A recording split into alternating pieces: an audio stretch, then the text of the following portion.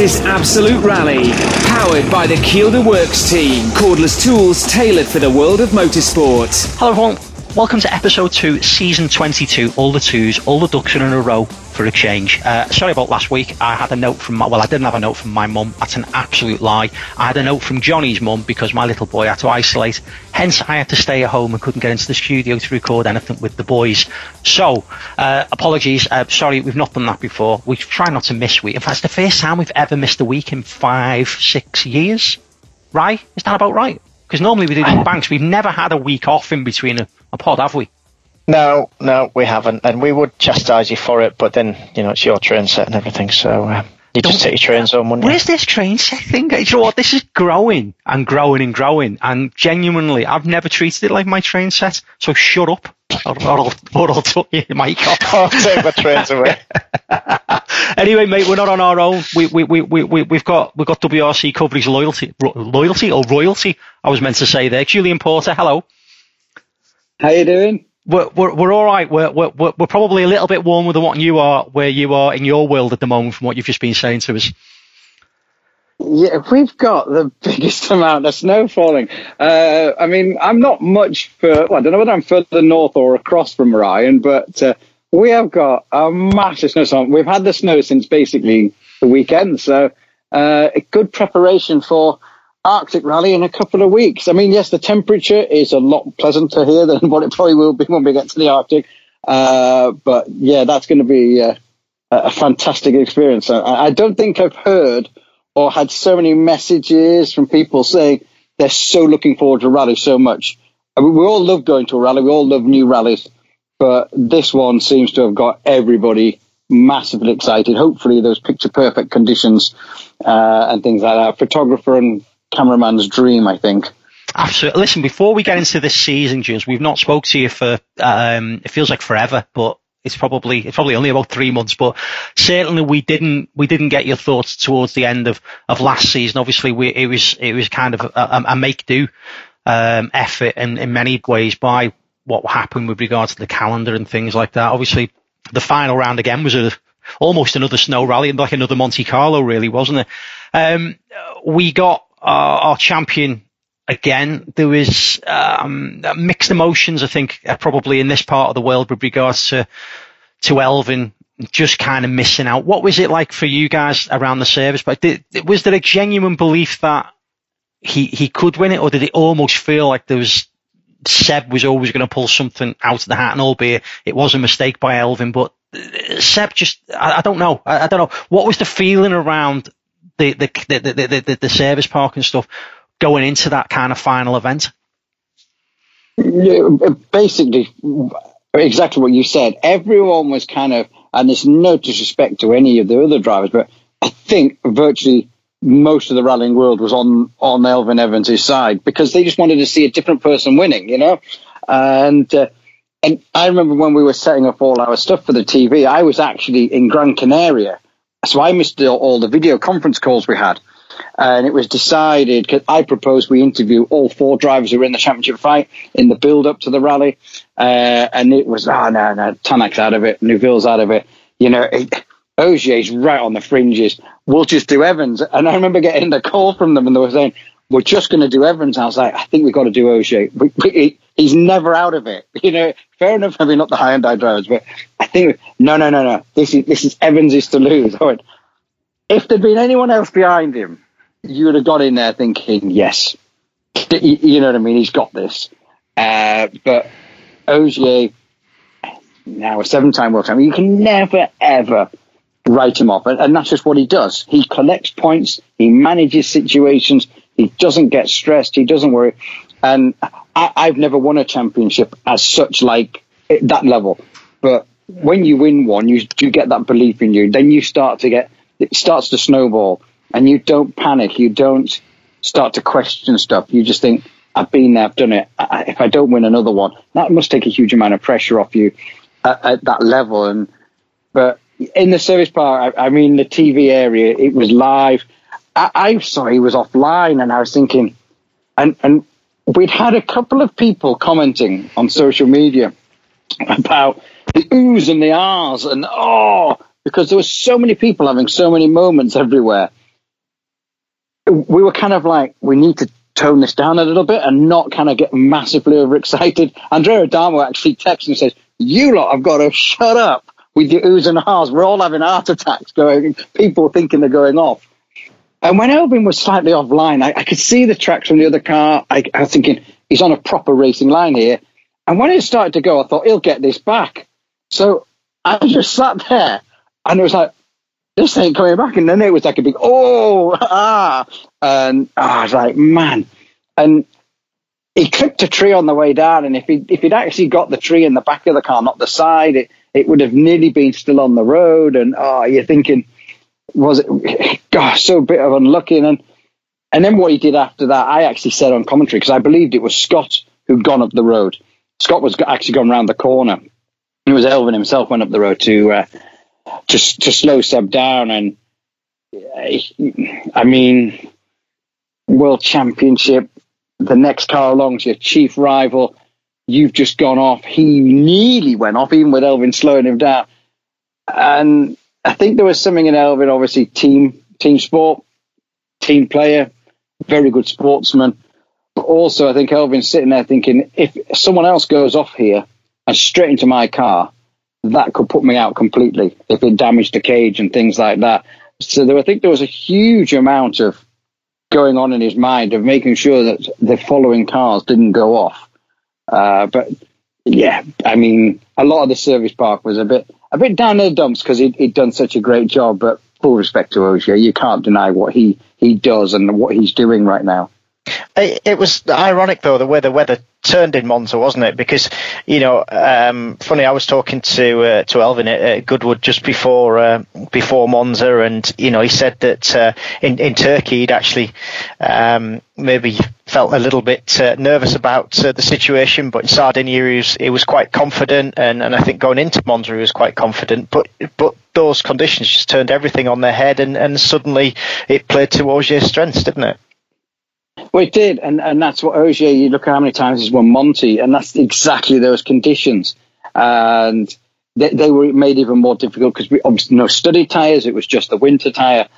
But this snow had been forecast for ages. And we did an interview with Pontus Tiedemann in Sardinia, and Pontus was going on about, well, I've known that area before have snow at that time of the year. And we're like, yeah, whatever, yeah. And then the weather forecast all week was coming. It's coming. I arrived in Monza, actually, at the racetrack on Wednesday morning, and there was snow all over the place. And I was thinking, God, we're not very high here. Wait till you get into the mountains. And we set the camera crew up there early, and there was just so much snow. And the organisers actually had to plough and grit the road, because they don't think the rally would have run on the Saturday if they didn't plough it and grit the road. And that's how much snow came down. And then we did see the Greensmith and the Greensmith and Veiby crash. Thinking of other drivers at the moment, but that was just literally a 2 or 3 kilometre section of ice that caught those guys out. And when you watch the split times at how Ogier just took big chunks out of everyone in that section and just managing the situation, whether it's ice crews, gravel crews, him and Julian, the car, whatever. You put Ogier on very changeable, very unpredictable road conditions, and he seems to master it. But having said that, you've got to learn from something, haven't you? You've got to start from somewhere. I mean, I remember Ogier going off on the ice on Rally GB one year. Was it 2008 when it was icy? But obviously he learned from that. Elfyn's going to come back stronger, isn't he? Yeah, he will. And I think if you'd said to anyone, like this time last year, so after Monty when he'd finished third, well, Elfyn Evans would be championship leader going into the final round, albeit a shortened calendar, but he still had exactly the same opportunities as every other driver to maximise his points tally. And everyone would have laughed at you. And I think it's great for Evans. He took a lot of criticism on social media when he was signed for what was now his final year at M Sport. I remember reading stuff. Why does he get another chance? He doesn't deserve another chance. He's had his opportunity. He's not there. And Malcolm Wilson is a great guy at managing and nurturing talent. But as we all know, they are the underdogs. They don't have the massive budgets and things like that. And Elfyn wasn't getting as much testing as probably what he wanted or needed or deserved. There maybe wasn't the development that was needed, wanted or deserved as well. And then he gets thrust into a team that just has absolutely every resource possible. And the bin it or win it situation isn't a problem anymore, because he crashed his car in Argentina, and Elfyn was actually helping fix the car before it went to Chile, because it was that double header. I mean, he crashes a car now, and he's just basically sent another car to go out testing in to get himself back into it. You know what I mean? It's completely different kind of thing, and he stepped up to the plate. He really did step up to the plate, and let's see what he can do now. We probably were disappointed, weren't we, with Monty, because he finished second behind Ogier. One place better than last year, though, and clearly way ahead of everybody else, the two of them were. Hi everyone, this is John Desborough, commentator and presenter on the World Rally Championship. I'm hoping you've seen my debut novel, Breaking Point. If you haven't, check it out on eBay. It's a rollercoaster ride of deceit and blackmail from a golden age of the WRC. And like a good rally, it starts fast and gets faster. Breaking Point, by me, John Desborough, on eBay now for $7.99. Welcome back to the next section of Absolute Rally. Do you feel, Jules, and again, I want to come back just a second to a point. Were you surprised when Seb decided he made the call that he wasn't going to retire at the point he did last year? Was that perhaps based on the fact that maybe he thought, this might not be my year, I might have to go another year to get another title? Well, we do these interview sessions, obviously everything's a bit changed now, but we do these normally. We sit each of the World Rally drivers down on a Monday on long haul events, because they're always there earlier for jet lag and things like that. And we sat Seb down. Seb either normally wants to come first or last, and he came last in Mexico, so 12 months ago. And his PR guy, Justin, was over my shoulder, just looking at the questions I had. And when we finished the interview, he goes, you didn't ask one question. And I said, I know. I said, but he'd kind of hinted already in the answer. And basically my question was would you, because you didn't win Monty 2020, would you consider doing Monty 2021? And in one of his other answers, he'd signaled that was his intention, was to continue. So we had this conversation off camera, and he said, I will come back and do Monty. He says, whether I do a full year, I'm not sure. Might do some events. So I wasn't surprised that he mentioned it. And let's hope that I did a very in-depth interview with him in Monty this year, and he's already stating, moving forward, this is his final first year. 2021 will be Ogier's final full year. But he's already indicated in this interview we did with him on Thursday in Monty, he will not go rallying. He will do other events as and when he wants to do one, or as and when something really appeals to him. So I would not be surprised I'd be more surprised if he wasn't on the entry list for Monte Carlo 2022 than if he was on it. And he might pick and choose other rallies. He has other things that he wants to do as well. I know he wants to do Le Mans. He's not bothered by winning 9 world championships. He told me that. He says, Loeb's got that. He said, I want to do different things, which he's done. He's won Monte Carlo in 5 different manufacturers. He's won the world championship in 3 different manufacturers. Is it 3? Yes, it is 3. And things like that. So he's looking at things differently to what Loeb did. He's wanting to achieve his greatness in other ways rather than just numbers. And I'm a big fan of Ogier. I just love the way he's worth ethic, and in his way he just conducts himself. I know not everyone's his favourite, you know what I mean, but he is the benchmark right now, and Elfyn Evans got such a great teacher to learn from and to pick up everything. Does it feel to you, because you've been around this for many, many years, and we've just mentioned Loeb there as well, there was definitely a time I felt in Loeb's career, especially towards the end of it, when he was still kind of dominating, it almost felt like the rest of the service park and all the other drivers and everybody else was just kind of waiting for him to retire, to hit the reset button. And are we in the same position here? No, we're not. Okay. I don't believe we are. I don't believe it, because we've got an Evans, we've got a Tanak, we've got a Neuville. We've got people who are challenging it and challenging him. And I'll be honest with you, the Loeb era, I suspect it's people who worked in Formula One when Schumacher was dominating.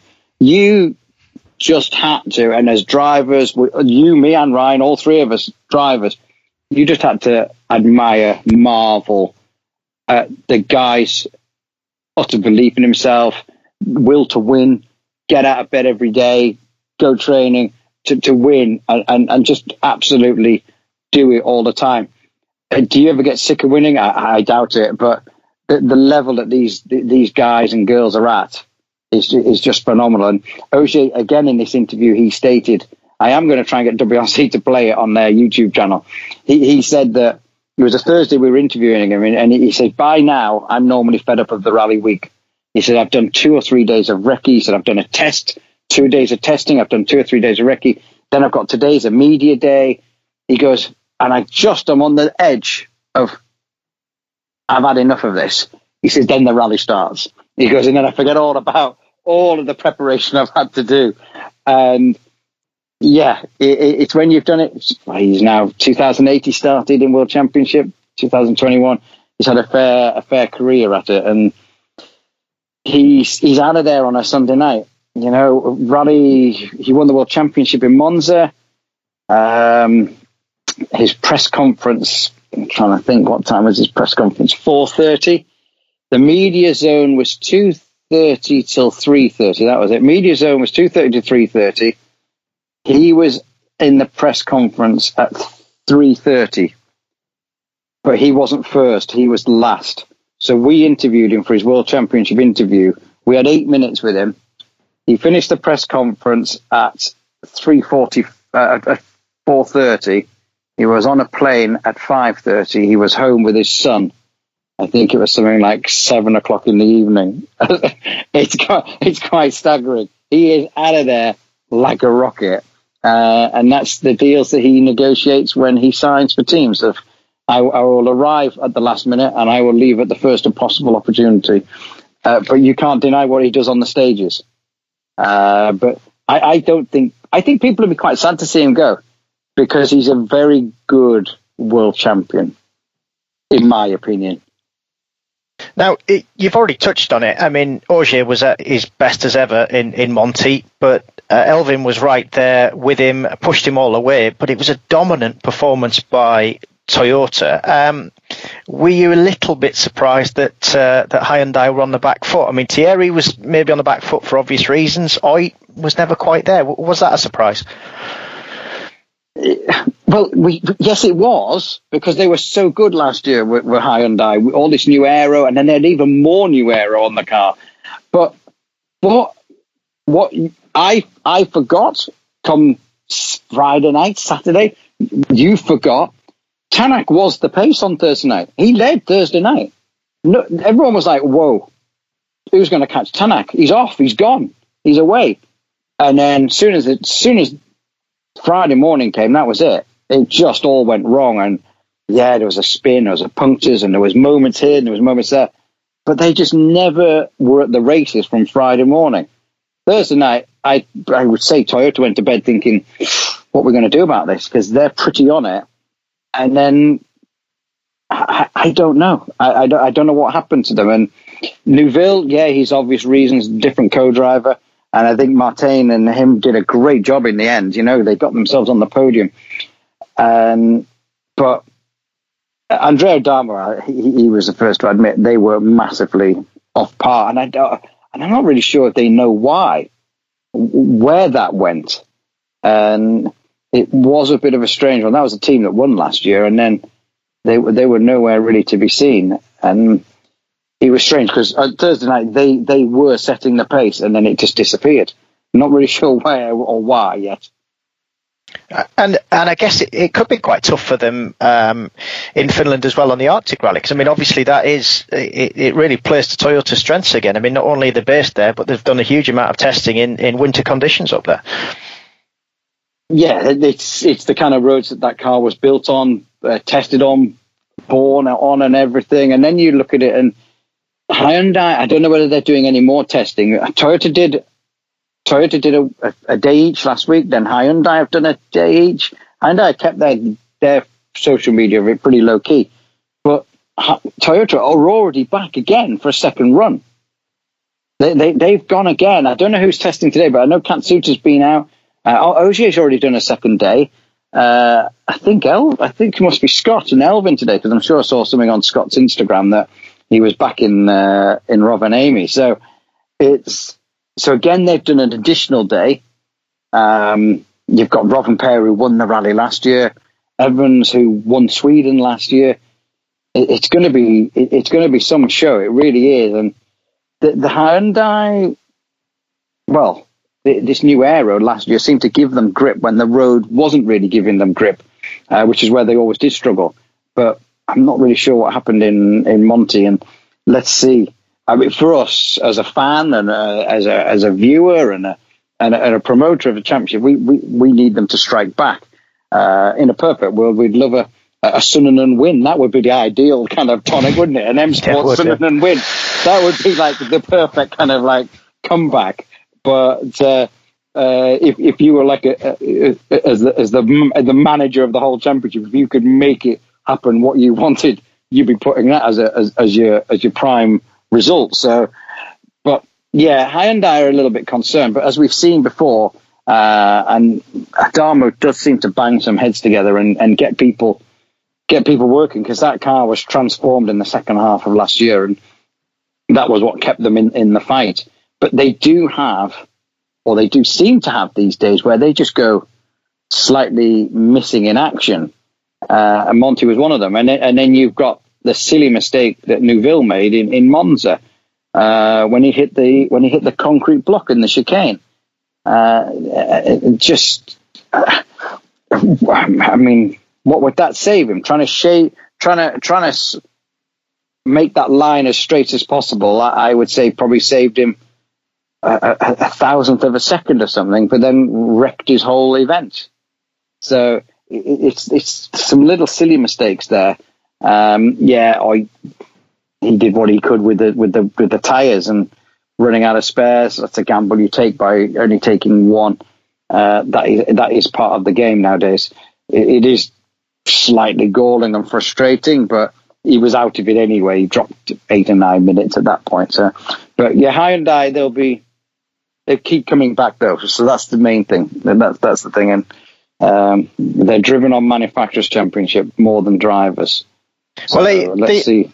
They keep coming back, but the situation's a little bit worrying around them at the minute, isn't it? With it's hybrid era for next year. M Sport are hoping to test their car very soon, and yet we still have no confirmation we'll see Hyundai. No, and it is. I mean, to be fair, and Andrea Adamo is pretty honest of what I've not been given the check, or I've not had signed off, so I'm not going to get excited about it. And to be honest, that's probably the way to look at it, isn't it? Until he's got the yes. I'm a little bit like that when people call me about work or projects. When we went to film the McRae's last year, and when I went to the Germany test with Tanak, I didn't, until I was virtually on that plane and there, I was thinking this could all still get called off or go wrong. And maybe that's the way that Andrea looked at it. Well, there's no point in actually talking about anything until we've got the green light. And is your gut feeling that it will happen then? I'm not saying it. I really don't know. But they are massive. They're the first team in the touring cars. The World Touring Cars now for this year is having an electric championship. Alfa have got a car, but at the end of last season, Hyundai were the only team to actually have a car there at the final round for the launch. So they're not against the hybrid stuff and things like that. But is a touring car more relevant to a rally car? Are they still going to continue with their World Touring Car program? How much budget is actually in there to run? They're already, in theory, they're already running an electric hybrid kind of program with their touring cars. So are Hyundai thinking about that? I haven't heard either way, if I'm honest. I know there is talk of other manufacturers coming, or one other manufacturer, and I know that there is a team that's ready and waiting to take a manufacturer on. But they told me last year in June, when did I see them? July, August. They said that they needed the green light now to be ready for 2022, and every week that passed without the confirmation was potentially another €100,000 because they would have to have a second test team because they were cutting it so fine to be ready for 2022. So there are people out there there are teams out there. There are people out there who are ready and waiting to come, but they just need this manufacturer commitment. And the later we get, I mean, we saw how quickly Toyota came from nothing to the World Rally Championship in 2017, wasn't it? They came from virtually nothing in 18 months. And that's kind of like the template now. We can do it in 18 months, but we need 2 test teams. We need a base, not just the rally base. We need a base somewhere central in Europe so we can house everything for speed and for efficiency. Whether we'll see a new team joining for 2022, I'm unsure, because that's going to be some massive investment to get themselves designing a car now from scratch. But let's see. I mean, M Sport, they reckon, or the rumour is they're going to win the race to their car first. You got to think Toyota, they've built a World Rally car that's never going to see the light of day as well. They had a new car for this year, which is never going to run in anger apart from on a test. Which how much resources went into that? So it's quite phenomenal that the budgets that are being spent, which is good. I know there's people around. Should we have gone R5 plus hybrid? I don't know. I'm not clever enough to. Don't get Ryan started on that one, Jules. Don't get Ryan started on that one. It's poking the bear, that. Well, no, but all I'm going to say is if we had gone R5 hybrid, R5 plus hybrid or whatever, we potentially would have had 5 or 6 manufacturers with an interest straight away. Yeah. You know what I'm saying? So, and I know people like Neuville, when it was muted, he said, but it'll be rubbish. But if there's 15, 20 drivers all in the same spec of car, and that's all you're seeing, it's going to look quick. You look at a World Rally car when they first came out. We're now we're looking at doing a program of the 25 years of World Rally cars, and when you watch those 22Bs and things like that, the Escort Corsas, they had virtually no suspension travel. They weren't going anywhere near as fast as what they are now, and they had hardly any aero. But wow, they looked a handful to drive. They looked amazing. They were bouncing around full sideways. These things we've got now are just rocket ships. The aero on them is phenomenal. The grip is amazing. But it takes away some of that kind of like wow factor. They're not leery, are they? That's what it was. They're not edgy, you know? Yeah. But if you put everyone into R5s and you watch them all day long, they would look edgy. They would look on the limit. You only have to watch a junior driver. If that was all you watched, they're coming into sight full revs and things sideways. It's scrabbling all over the place, a little bit out of control, and it looks quick. It doesn't look quick against a World Rally car in an R5, but it looks quick if you're only watching those cars. So it's as you say, you're poking the bear. It's a massive thing. But I was, with the current situation of the COVID situation, the economics of the world, how much cheaper would it have been to run R5 hybrid than actually have one of these full singing, all dancing cars? But we haven't, and I'm sure they'll be amazing when we get them. and again, it'll make those drivers who can master them. It will elevate them again to superheroes of kind of like those oddities who can actually mastermind and master those cars, like the Group B cars that were very difficult to drive. I just wonder, you think about the generations again. We spoke about Sebastian Ogier and obviously his impending retirement, but still coming back. I wonder whether that element of still coming back is the fact that it's also another generation of vehicles that he could master and win events in. I wonder if that's an element as well. I know he's not necessarily chasing. He's trying to create his own records, but, I suppose if he does Monty in one of these new spec cars and you look at, he's won in a Super 2000 car, he's won in, I assume it would have been a 2-litre world car as well, it would have been. Yeah. And then he's in the 1600. He's won over, is it 3 decades? Someone tweeted after Monty. Yeah. He's won over 3 decades, which is, and you look at him, and he's still. We sat him down for this interview in Monty, and we'd set up, and then we'd set up inside the team tent, next to his car, and then there was a problem with Elvin's car. Well, problem. We're doing this interview at 10:30, and they're starting the rally at 1:15. So we're within 3 hours of this rally starting, the first round of the championship, and all of a sudden the PR girl comes in and goes, "We're going to have to move you." And I said, "Is it anything to do with that car of Evans?" And she went, "Yes." Less than 2 hours before, Elvin's fuel tank is being taken to pieces. And I'm thinking, that shouldn't be going on 3 hours before you're meant to be starting a rally. All the bits are out of it. There's a new pump and whatever going into it. I'm thinking, how has this happened? This car hasn't turned a wheel since it left the factory. And now there's a fuel tank change or parts of the fuel tank being changed. Anyway, so we moved Seb outside. And he turned up this evening and he goes, "Why are we not inside?" Bit of an issue, Seb. We can't work in there now because of the... He said, "I'm going to freeze out here." And he goes, "Get me a heater and I'll be happy." And he sat there. We got him a heater.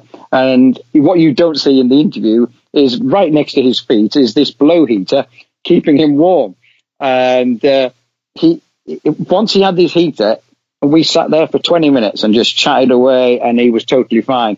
And he still is massively in love with the sport, huge in love with the sport and everything around it. So yes, Tony, he might see these new cars. He's obviously going to get a chance to drive one at some point from Toyota, and he might sit there and think, you know what, I don't want to do a full season, but if I can do 3 or 4 selected events where I'm not going to be massively off pace, road position on a gravel rally might help me if I only do 3 or 4. I might be able to come in and win, help Toyota win a championship, impede my teammates' competitors by taking points off them. Yes, he might come along and have a go again. Do you know, you've just said something there, and there's a massive assumption, but your assumption is completely the polar opposite to mine, that he will be in a Toyota. I kind of thought, do you know what? He would have a choice, I suppose to some degree the way Loeb did, but I've kind of got, and maybe it's just me with rosy coloured specs on, I could imagine Malcolm making that call. No, he's staying at Toyota. Okay. Because of the World Endurance Championship in Le Mans. He's desperate to do Le Mans. Okay. So I don't see him leaving. I don't see him leaving Toyota because Toyota do many things. They've got many aspects. They've got NASCAR, they've got Dakar, they've got World Sports Cars, they've got Rally. Ogier can stay at Toyota and basically do what he wants. That's my opinion, anyway. That makes sense. I've not thought about it like that. It makes perfect sense. He wants to do other stuff in motorsport. He'll probably want to do a Dakar. Well, at Toyota, I can do a Dakar. I could do Le Mans in June as well. And I could do 3 or 4 rallies at the same time. I'm a brand ambassador for Toyota. That's my opinion. I might be totally wrong. Must be hard being Sebastian Ogier, mustn't it? Yeah. I mean, you talked about M Sport. I wouldn't be. All I've heard from M Sport is they need a proper top line driver for next year because they're normally historically very strong when they come out with a new car. Now, top line drivers, the A-listers are very few and far between. There's 4 of them now. There's 3 for many years. There's now 4 with Evans. Ogier, Evans, Tanak, Neuville. That's, for me, is the A-listers. Now, M Sport have got to be taking one of them, haven't they? Who do you see them taking? Neuville. For me, Tanak. Tanak Really? is the one. I see Tanak back at M Sport. Again, this is just me speaking to you two as mates. I just do. I do, and I don't know why. I think it's his spiritual home. He hasn't seemed to have gelled with that Hyundai massively well at the minute, even though he won. He had a massively strong season last year without even realising it, because everyone just remembers the crash in Monty. Oh, and he won in Estonia. He was expected to win. He was on the podium near enough every other weekend as well. But there's just something just not clicking there. I don't know what it is, because they give him everything he needs. But something just right now hasn't clicked. Second year in the car could well be a totally different story. And what I'm talking now could be completely rubbish in 4 or 5 months' time when contracts are up. But I would think that an M Sport would be looking at a Tanak. I don't see Elvin, not negative, I don't see Elvin going back to M Sport at the minute, because in a couple of years, unless Ford massively invest into it, we could be back in the situation where M Sport have 2 or 3 very good years, and then it just peters off as the cycle ends, whereas other manufacturers will keep powering the money in. I can see you signing for a couple of years and then leaving the sport. That's what I can see happening. I mean, you've mentioned M Sport there.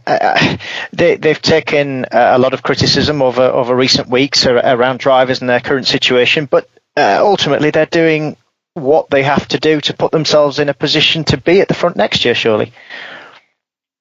Exactly. And, Malcolm Wilson could have shut the doors, but he hasn't. Malcolm Wilson could have just run no World Rally Cars this year, but he hasn't, because at the end of the day, you kind of get drawn into the whole package. They are the only team stroke manufacturer with Ford that have the full complement from the basic car to the World Rally Car. So you can, if you're a new starter now, you can start in a Ford Fiesta and you can go all the way. And when you buy into your WRC2 package, WRC3 package even, you're eating in the same hospitality as your lead drivers. And when that was Sebastian Ogier, Ott Tanak and Elvin Evans, as a customer, you were sat at the same dinner table as them. You were sat at the same recce lunch as them. And you were getting it. And that's a value. And that's what keeps customers coming. And they're a customer-operated team foremost, and that's where the money is created to run their World Rally Championship program. Yes, not everyone will agree with their drivers at the minute, but at the moment, if they've got to suffer a year like that and take a bit of criticism, but hopefully next year come on strong with the new car and everything, then it's you pick and choose your battles. You do pick and choose your battles, and they need to be there this year to maintain their engineers, their mechanics, their design team, their race sharpness for next year. If they were to stop competing this year and concentrate on next year, unless they were paying lots and lots and lots of money, they would lose people. And you can't lose people, because then you're in a right mess to restart. They already have lost 70 or 80 people, but because of the COVID situation. But they obviously need to try and keep hold of their big engineers, their engine department, their design department, and things like that. And it's massively tough for Malcolm, Matthew, Rich Milner, everybody, the whole family, Elaine, the lot. A huge undertaking, and fair play. They're still there. They're doing it. And what they didn't need in Monty was Timo having that massive shunt completely destroying a car. And then a smaller thing, but still equally as damaging, was there was a big storm came through Gap on Saturday night, and it completely destroyed the M Sport Service Park. All their tents went, a lot of their infrastructure was damaged, so they're having to get all new stuff. You don't need that kind of expense when you're already on the limit of your budget. You don't need those things. So it's massively tough for them, and fair play that they're there. We're actually going out to the Arctic Rally early because we're going to go and spend the weekend with them testing to see actually what goes on a World Rally test behind the cloak and the wall, so to speak. We're hoping to get some kind of like real nice insights of what goes on in a World Rally Car test. So hopefully that should be quite interesting and informative to the fans. Now, we know the drivers M Sport have got this year. What about the driver they've no longer got then in Esa-Pekka Lappi? I mean, he was brilliant in was it WRC2 at the time, probably even before that. I mean, back in Super 2000 cars even, but he came into WRC cars. He was fantastic in Toyota. He won in a Toyota. The relationship maybe didn't go very well with Tommy. He was in a difficult Citroen. He's had a year at M Sport and now he's out. You know, we thought Lappi was the real deal. We thought he was going to be another potential Finnish world champion. What next for him? Well, what's next? He's trying to rebuild his career in WRC2, isn't he? He's announced he's going to do Arctic Rally, and I think he's hoping to do maybe 4 or 5 now, is the plan. But exactly, unfulfilled talent. I don't know. Again, as I said earlier, we're doing, hopefully during this year, we're going to do some stories on the World Rally Car history and its era. And something I want to tap into is what I've just said, unfulfilled talent. Is Esa-Pekka Lappi unfulfilled talent? Right now, unfortunately, he is. And we interviewed him in Mexico last year. And as you said there, Ryan, you know, he blitzed everything he did. 4 rallies into his World Championship career in a World Rally Car. He wins Finland. And the world was at his feet. You know, it was Esa-Pekka Lappi, what can happen? And then he leaves Toyota, whether that's because of the Tommy thing, whether that's because Tanak had signed and he knew that he wasn't going to get a chance to be number 1 with Oit there. He goes to Citroen. Then Citroen, Ogier becomes available. They take Ogier. So he's a number 2. And then Citroen pull out and he's at M Sport. And I don't think I'm speaking out of you. He was at M Sport last year because it didn't really cost M Sport anything to have him because he was being paid by Citroen. So he was there because it was a very, very convenient deal for all parties. And I thought he did a great job. He put that car 4th places. He was on the pace in other rallies. He was doing well. Just a few little niggly things just went wrong. Now, there's nothing for him. And I questioned him in the interview we did in Mexico. I said, did you win and succeed too quickly? And he said, yes. He said, if I hadn't won Finland that year, he said, I probably would have been I'd have been a lot more stable now. But he achieved too much too quick. And then when it started to just go slightly awry and a bit wrong, it was a freak. It was a one-off. What's happening? And he believes, now looking back, he won too early in his career. And actually, I was having a text conversation with him not so long ago, and what was it he wrote on the text conversation to me?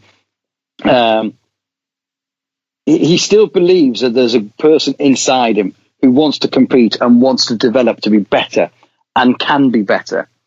And Lappi left Monza saying that was it. Unless there was a World Rally Car drive, I'm not doing any more. He's only missed 1 rally and he's back. And I think he's seeing it of...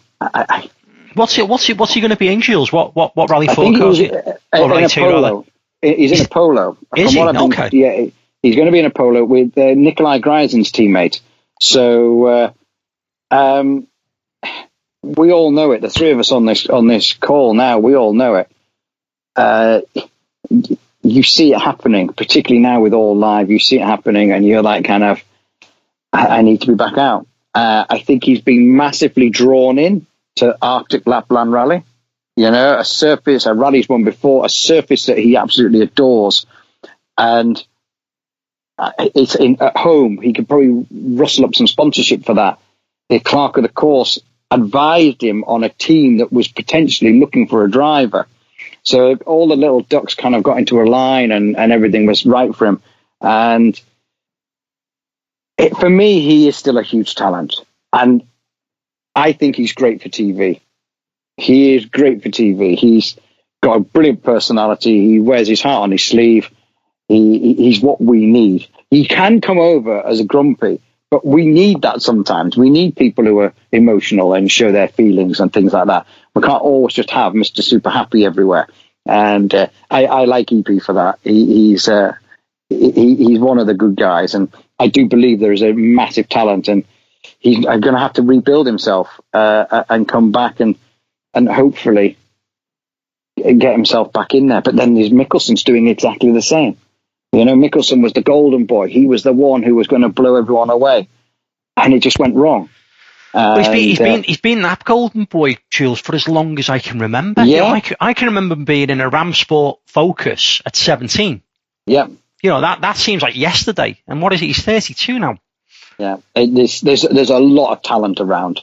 What we need is what we really need was what we mentioned 10, 15 minutes ago was the R5 Plus hybrid and 5, 6, 7 manufacturers coming at it with 3-car teams, and then all of these kids could have a go. You know what I mean? And it would have really opened it up. But yeah, the world's in a difficult situation. So let's see what's going on. But yeah, there's some talent there.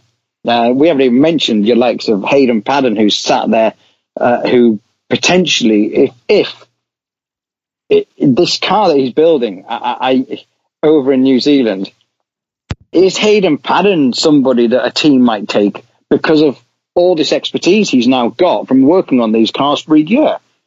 Does Hayden Paddon bring himself back into it? Another guy who won one rally but should have potentially have either done more, gone further. But then again, for every driver like that, there's 100,000 of them who didn't even get that far. I think three of us sat on this phone call. Yeah, I think the problem for Hayden, I remember speaking to him about this, I think last time we had him on, which again, it's not that long ago, but it feels like a lifetime ago. You know, I think his relationship with Hyundai New Zealand is a bit kind of in the realms, and again, I'm paraphrasing massively this is my interpretation, but you know, to use the analogy of kind of the way where he is in the world, the way kind of Possum Bourne had that relationship with Subaru, and kind of built a bit of a world and a life around that. I think he's got a very similar thing there, and I think he's probably, unless Hyundai are involved, unless Hyundai, again, we know they gave him blessing to do potentially those events with M Sport way back when, I'd be very surprised to see him move outside of a Hyundai relationship, to be honest. I don't see him leaving Hyundai for exactly the reasons you've said. He potentially can be employed by Hyundai New Zealand for the rest of his life and do these projects. But Hyundai are doing a lot like M Sport. They have this customer racing platform. You've got all these World Rally cars that they've built. And what do they do with them? Well, they're now renting them out. You know, Lube's got one, Solberg's got one for Arctic Rally. Other people are using them. And, you know, you've got to remember, Hyundai is that part of the world, Asia Pacific, which is where Paddon is. And it can bring in, I'm not saying Hayden would probably love to do a full season, but if he could get a part program of 6 or 7 events via and courtesy of Hyundai New Zealand, Hayden would snap their hands off, you know, because you take advantage of those things of, well, we'll fire him into Sardinia when he's going to run last on the road, more than likely be right in the forefront of the battle, and things and opportunities will come. So there's many drivers like that, and it is massively difficult, and we do have a situation where there seems to be lots of talent, and it's massively making your WRC support categories stronger and stronger as well because of it, because they're finding budget from somewhere, and also manufacturers, your Rally 2 cars, your R5s, these manufacturers really now are seeing the benefit of having a Mickelson, an Osberg, Formos, Solbergs, people like that in them, to make sure their car's winning, because that's what's helping contribute to paying for the World Rally Team, is selling all these Rally 2 specification cars. This is Absolute Rally. Absolute Rally continues to be partnered by the Kielder Works team, who remain fully committed to the sport and are pioneers of the latest technology. Kielder cordless tools are tailored for all forms of competitive action. Go back to the future with the Kielder Works team.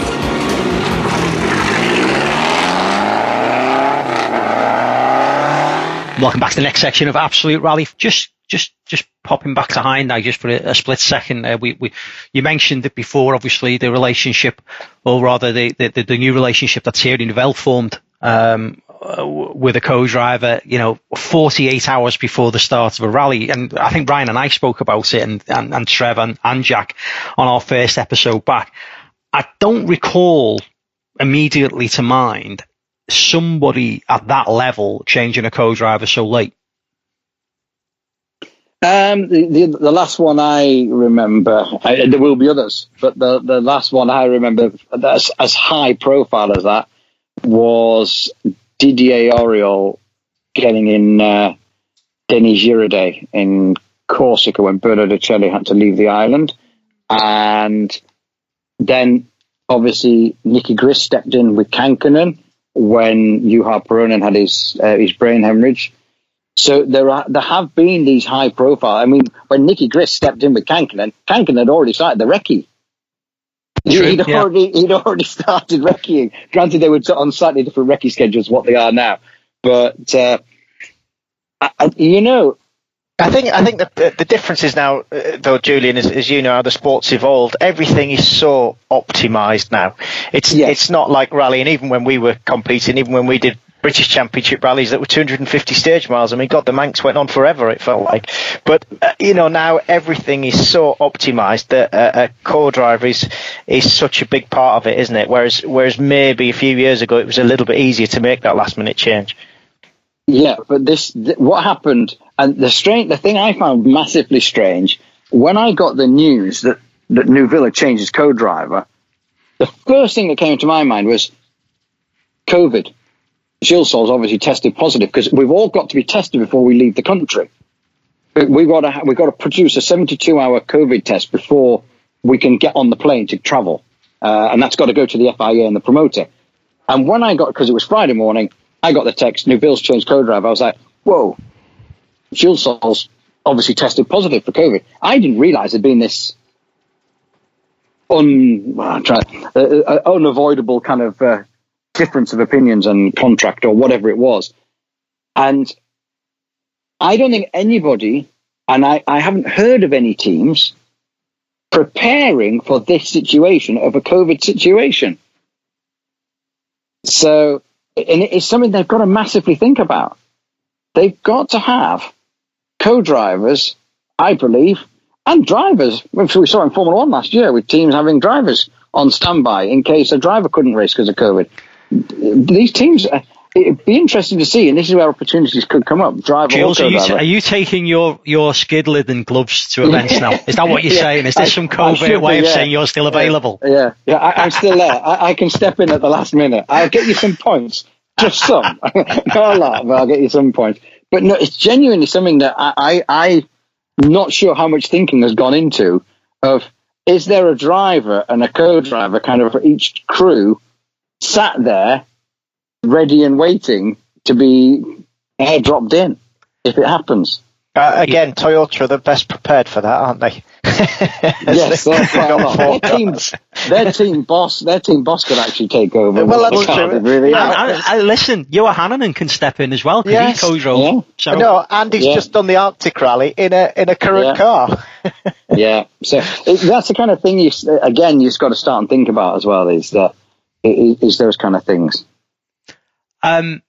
Before we let you go, Jules, I'm sorry, I've just realised how long we've had you for, but we've obviously kind of went through the end of last year. We've got Monty out the way, we've got Arctic Rally coming, and I think we all appreciate right now the calendar's a movable thing in every rally championship at the moment. I don't think anybody accepts that is not going to be changed. We hope there isn't going to be changes. With that in mind, and again, I suppose just following on from what you've just been saying, who do you think is probably best prepared for that with regards to kind of personnel and things like that? Is it Toyota because of the finance, or is it Hyundai because of Adamo, or M Sport because, theirs is a smaller ship to turn, so to speak? Who's going to be best prepared? Who's going to be the more nimble of the three, I suppose, with, a calendar that and a season that we all hope is going to be the case, but we all realise that it's probably not going to run the way it's currently listed. I think as a championship, though, it's not just each team. I would say, yes, Hyundai and Toyota are probably better prepared, as in, okay, right, we're going to Estonia now, or we're going here now, we're going there now. They can just quickly fire their test team in that direction, and that kind of stuff. But I think if you look at the whole picture, right now, the FIA, the promoter, every manufacturer, every stakeholder has got to take a huge amount of credit.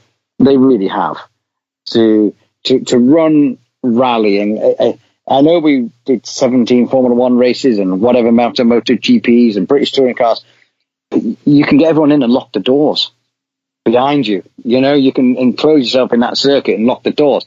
But rallying, Monty was a no spectator event, and I'll be totally honest with you, I was absolutely, one, overjoyed, two, kind of very, very impressed that it was like Spot the Spectator. There were people there, but you can't stop people coming out of the villages. But on the whole, there was virtually no one out on that rally, and that's really tough on a rally because we can get in anywhere if we want to. I remember when we all three of us have done it when we've gone watching. We've gone in different places of forests and back roads of places, and we've traipsed across this field. You can't stop it. It's very hard. But the fans have got to take a huge amount of credit from me because they are staying away. At the end of the day, they are staying away. I know it was free on TV in France. I believe it's free on Finnish TV for the Lapland Rally. So they're putting it on national TV free to try and encourage people to stay at home and watch it. If only we had a round, Jules, where we could have it free on TV. Yeah. Well, you get it on ITV4, so it's not too bad. I think it was more the point that we now haven't got around. I think that's what I was getting to. I know. Yeah. Well, it's it's difficult. It is difficult right now, isn't it? So, I like going to new places. I mean, yes, there was talk we were going to Ireland this year if we had around. So it is nice that having different rallies. And different places and things like that. So it is a shame that, Rally GB's been around since it started. So it is a big disappointment. And you kind of all know once you kind of miss 1 year, how difficult is it to then get back in? Because the promoters signing contracts with events for 2, 3, 4 years.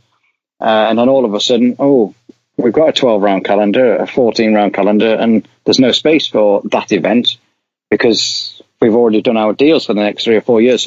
It's really difficult. And and there is events sat waiting. I mean, Monza proved that we can do an event like that.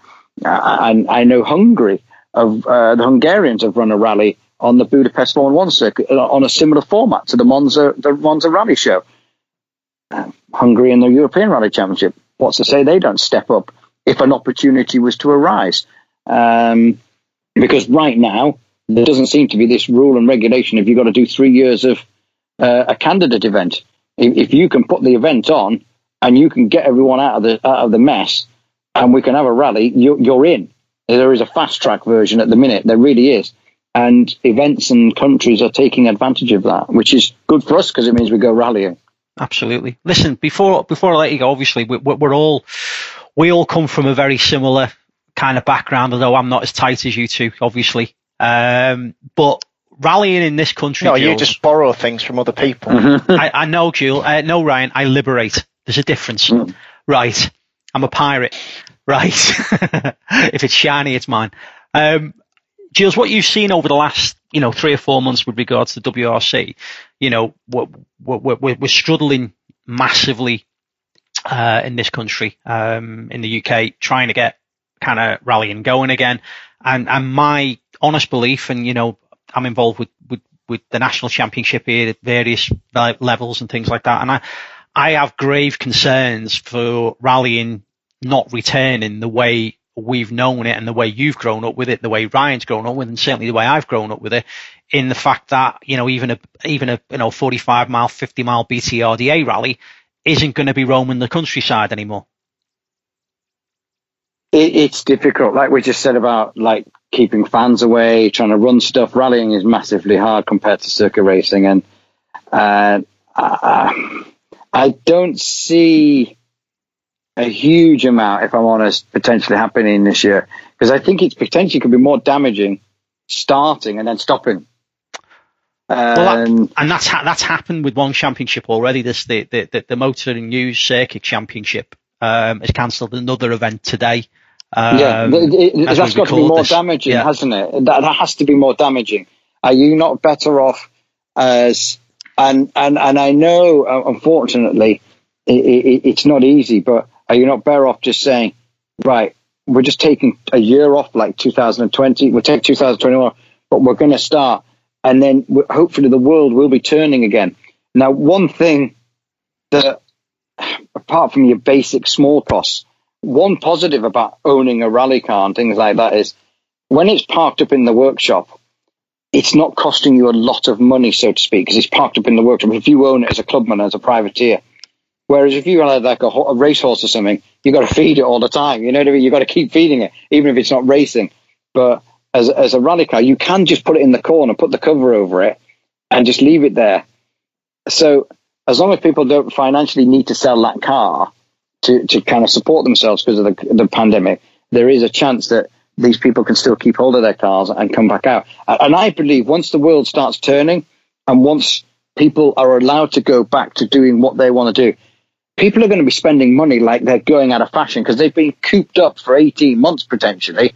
They're just going to go. They're going to go on holiday. They're going to go to the pub. They're going to go everywhere. They're going to do everything they possibly can. And but yeah, I think it's difficult for organisers for championships of stuff. Yes, it must be equally as frustrating for these privateers and these small championships of how can the World Rally Championship run? It can run because it's the World Rally Championship, because there's money there for it. It's the same with the European Rally Championship. There's money there for it. There is an appetite for it. And when you're working directly with governments in the World Championship, European Rally Championship, they make things happen. When we went to Hungary last year for the European Rally Championship, before I even checked in at my flight at Newcastle Airport, I had to show 2 negative COVID tests, a letter from the government, a letter from Eurosport, a letter from the organisation of the rally itself. And it was only then, once I'd shown all this documentation, when we landed in Hungary, it was you were taken to the side of, so why you... We were banned from travelling to Hungary, but we were able to get in via the organisers working with the government and getting these letters. And that's exactly what's happening because it's a world or a European-based championship. They do have their places higher up in the governments and things like that to make it work. Whereas right now, the UK government, their main thing is getting the vaccine out. They're not really massively bothered about a rally happening, unfortunately. You know what I mean? So I couldn't agree more. I personally think, as a championship, if I was running a championship, I would try. And again, we mentioned it about M Sport. You stop something and you lose people. You lose your committee members. You lose your president of your motor club or your president of your championship, and they go and do other stuff because they can do other stuff. And it is very, very difficult. Where is that fine line? And you would think that the circuit championship potentially could have run because it's behind closed doors, but unfortunately, it is tough. It is very difficult. I wouldn't really want to be a promoter, an organisation, a team manager or anything right now, because every day that phone rings or the email comes in and you're like, what's changed now? What's happening now? I mean, we only got told yesterday, didn't we, in the news? Now, when we come back from a foreign country, if we're on the red list, we've got to go into quarantine hotel. If it's not on the red list, we've still got to have two more COVID tests. That puts me, for Arctic Rally, I now will have to have a minimum of 5 COVID tests to go and do a 7-day job. Wow. And they're €150 approximately each. Someone's paying for that somewhere. Yep. And that is a huge difficulty. It's a massive difficulty. You're looking at, I don't know, 40,000 euros of COVID tests per rally that no one would have considered in a budget when they were making budgets. It's scary. It is scary. It is scary. Yeah. But fortunately, some of us, we are very lucky and very privileged that we can go and do our work. Hopefully the work we're doing is just keeping the people who can't go out and watch and can't compete just a little bit sane, and keeping that hunger and that desire and that passion there for when they can go, and then they can enjoy themselves. That's what we're trying to do. Good man. Listen, that's a great place to stop, I think, for this week. Jules, thank you so much for joining us this week. Ryan, thank you. You will be back with me next week. Folks, that has been Absolute Rally for this week. We'll be back same time, same place, in your little podcast hole next week. Absolute Rally, powered by the Kielder Works team. Spread the word and download the podcast every week.